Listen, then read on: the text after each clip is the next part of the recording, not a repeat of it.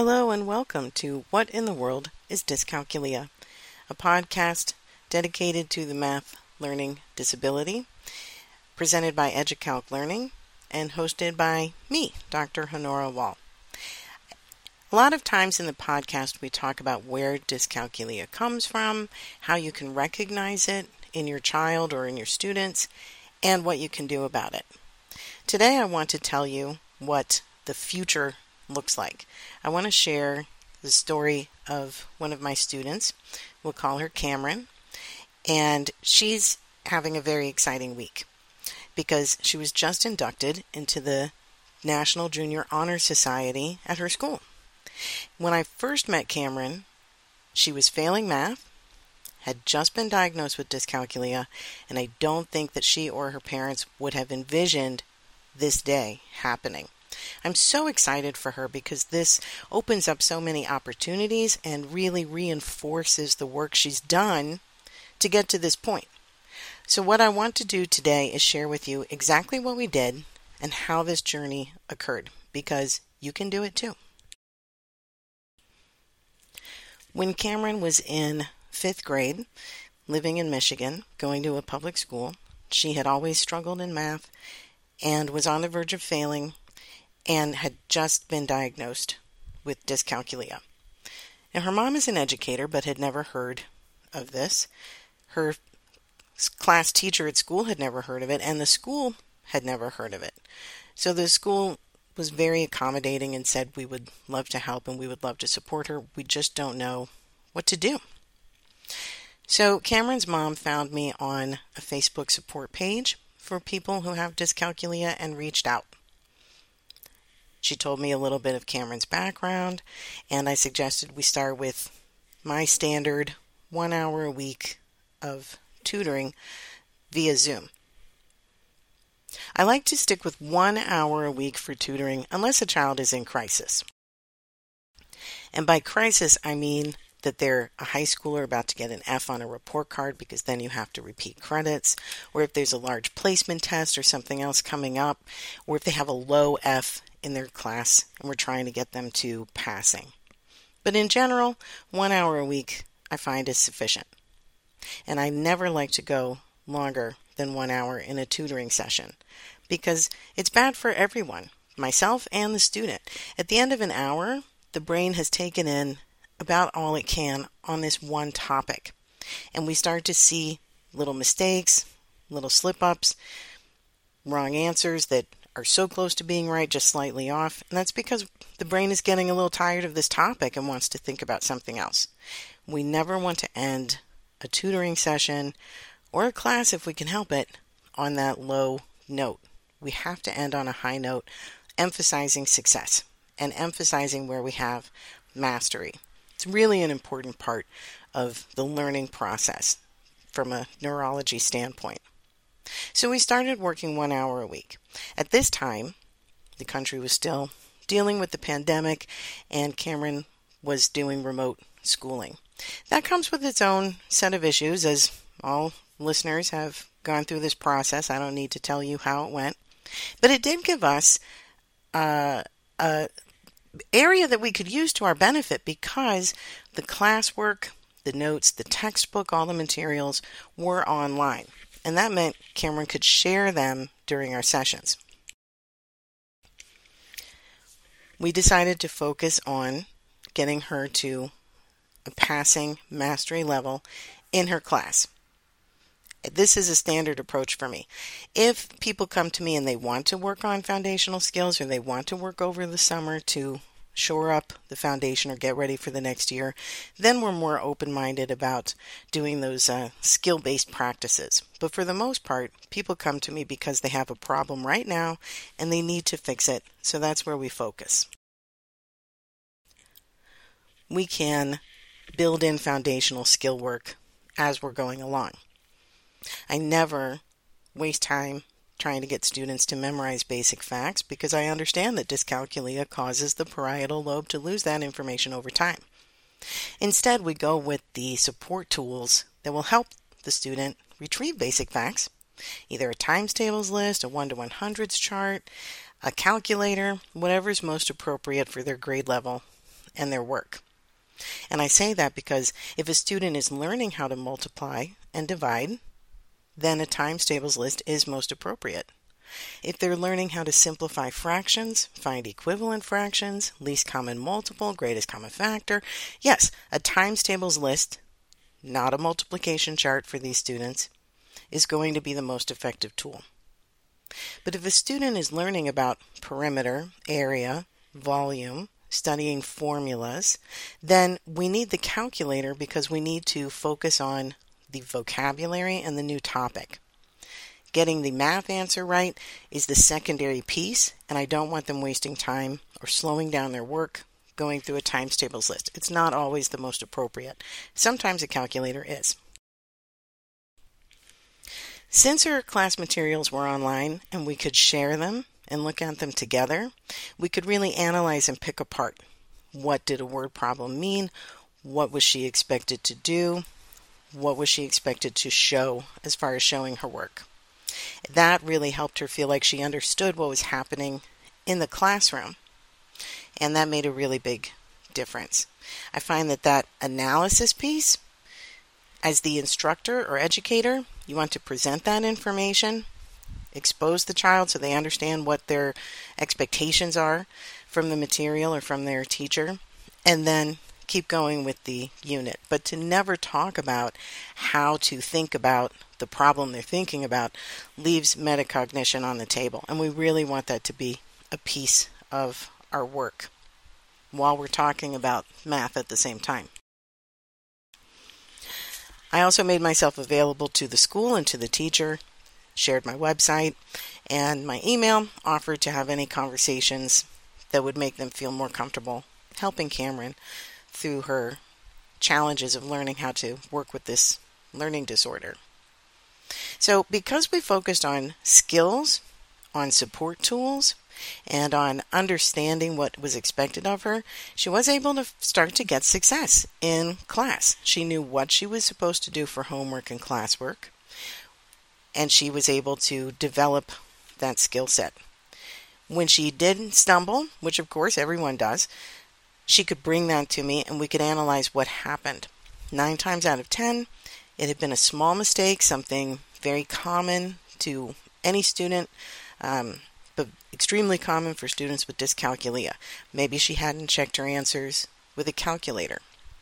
I find students with learning challenges don't want to have to use their support tools, so we have to do a lot of training that it's better to support yourself and get the right answer than to understand the topic and be wrong with your answer because you didn't verify your work.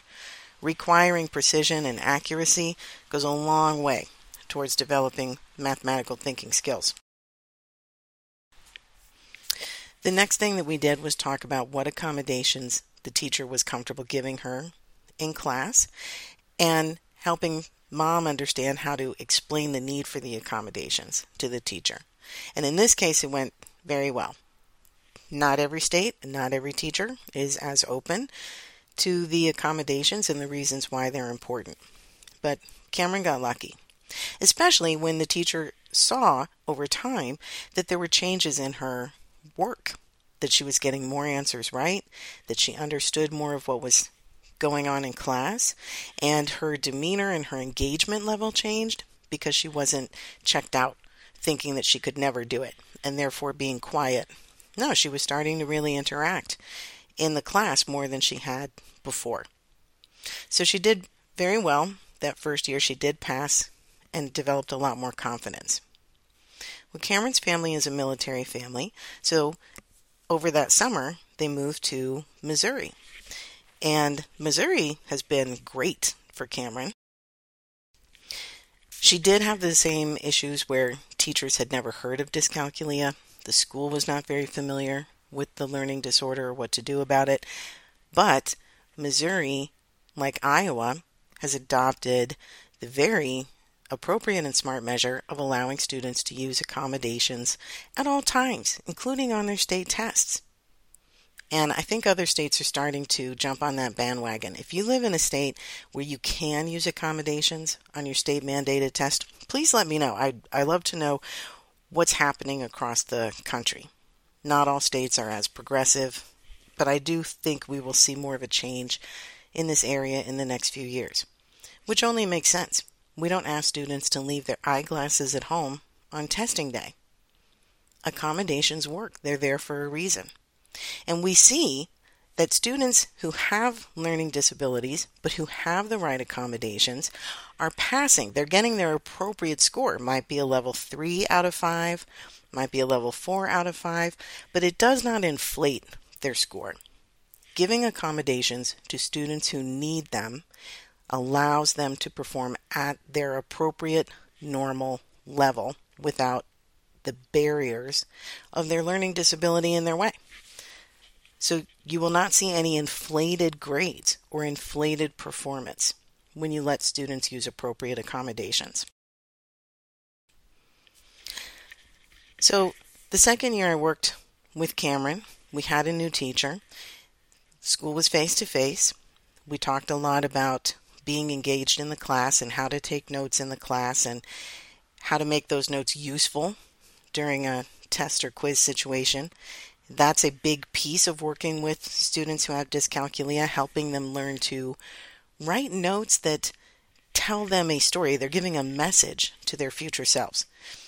If you work with students who have dyscalculia, I'm sure you have found that they can take great notes, write down everything you said and every example you put on the board, take those notes out during a quiz or a test, and they have no idea what it means. It doesn't trigger recall. It does not give them a better sense of understanding. And therefore, it was a lot of work with very little result. And this can be challenging. I am working in the classes I teach right now with high schoolers, working on how we can change the way we take notes and how we create a study guide right before a test so that they're giving personalized messages to themselves through explanations, through worked examples, through a little asterisk on the side, watch the signs, check your calculator, whatever is most commonly a problem for that student. So I encourage educators to work on that piece and really have that conversation with students. Tell me about these notes. Does any of it help today? Does it not help today? How can we make it help in the future? And practice different methods of note-taking and different methods of writing messages to themselves. And that's a big piece of what I did with Cameron. We would make sure to have a session before she took a test, so we could talk about what she had mastered, how to find those problems on a test and answer all of those first, so she had gotten every right answer she could in the least amount of time. And now she had more time to focus on the problems that for her were more challenging. We talked about the mistakes she had made while she was learning that topic. And wherever she would usually stumble, or wherever she would get off track in a procedure or a step, or not feel confident about where to start, that's what we would add to her note card. And her teacher was very open to letting her have a note card while she was taking her classroom quizzes and tests. Of course, the first few times, she and I would make a note card together and she would show it to her teacher to make sure the teacher understood what we were doing. This was not trying to take homework and copy all the answers. It was not a way to help Cameron somehow cheat. I don't even know how a note card would help a student cheat in general, but it was a way for her to remind herself what she needed to be aware of and where she needed to be more careful and how to set up her test-taking process. And this was a second game changer for her. Once she had learned how to support herself, what tools she needed when and how to use them, the second piece was really planning what to do during an assessment. Now, for those of us who work with children with dyscalculia, this next piece will not surprise you. Cameron would do a great job on classwork, great job on homework, A's across the board, have her note card, sit down to take a test, classroom test, she had all of her accommodations, and she would get C's. Every once in a while she would get a D, every once in a while she would get a B, but she mostly fell in that C range. This happens to students with dyscalculia, first of all, because the parietal lobe is losing information over time. So we do see a loss in mastery over time. It also happened because she was very nervous about taking tests. So we started working on that anxiety piece and having those conversations in our tutoring sessions. That's an important part of this growth chapter. Get the success first. Establish mastery as soon as possible.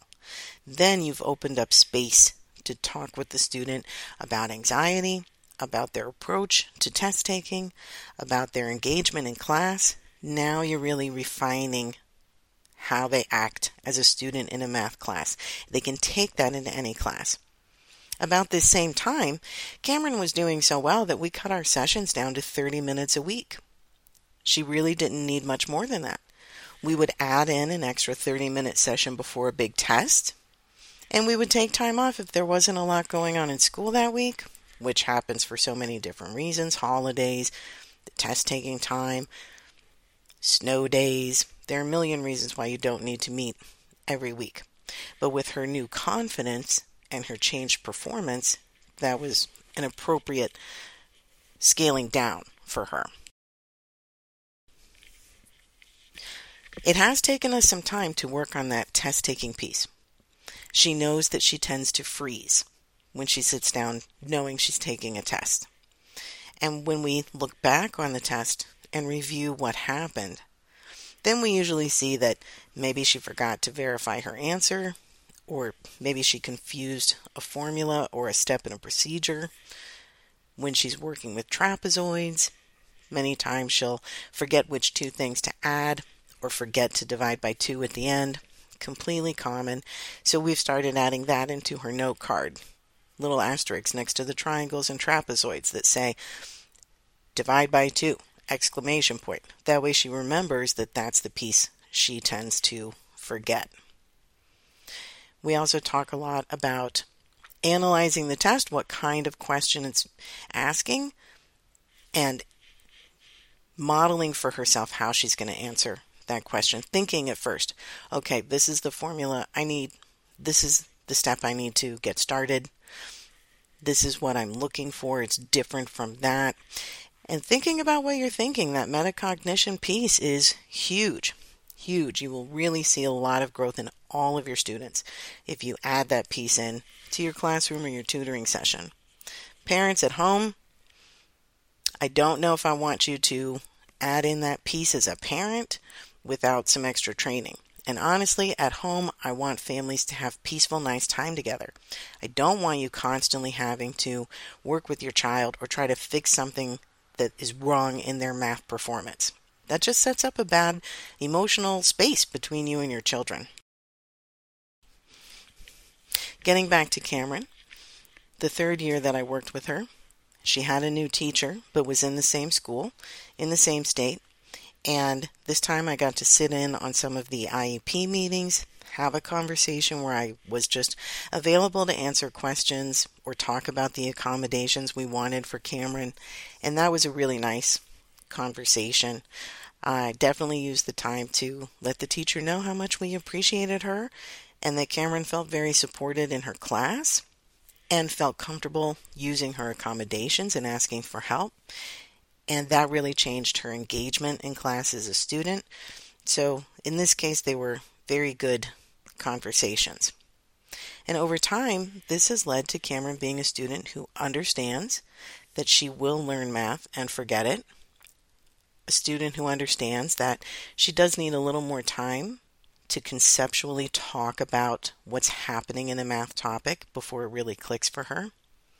She knows that forward math, anything using multiplying or adding or having a problem that you solve from beginning to end, is much easier than the backward math. Division, subtraction, having the perimeter, finding the missing side, anything backwards like that takes her more time and is more of a challenge. I find this across the board with all my students who have dyscalculia. I would even say that's one of the differences between dyscalculia and low numeracy. Students with low numeracy or weak math foundation, once they've learned a topic, they can work forward and backward much easier than students with dyscalculia. I have not seen any research on that backward math or the inverse operation piece. If you know of any, please send it my way. You can find me through the website, educalclearning.com, or email me, honora@educalclearning.com. That's HONORA. I'm always looking for more research to read, and I'm always looking for more research to do. So at the end of this journey with this particular student, first of all, creating mastery right away. Second of all, learning how to use the right support tools in the right situation. Third, discussing her anxiety response in test situations. Fourth, using metacognition skills to really reflect on what she needed to do before she went in to do it. Think about what she's thinking about.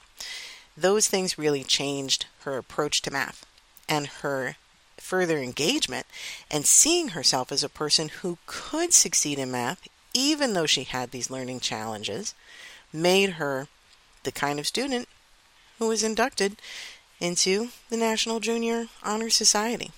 Of course she still has dyscalculia, of course she still needs her accommodations, and of course she will use her support tools throughout her journey as a student. Nothing about her disability needs to hold her back from accomplishments, though. And none of it needs to hold her back from succeeding in class and in school in general. So that's my success story about my student Cameron. I hope that this was interesting and helpful to you.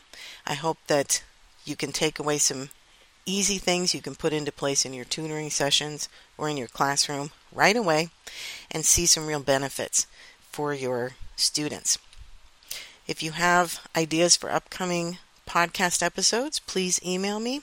If you're interested in taking any of our teacher training courses, make sure you check out educalclearning.com. We do have a number of courses that teachers can take online at any time.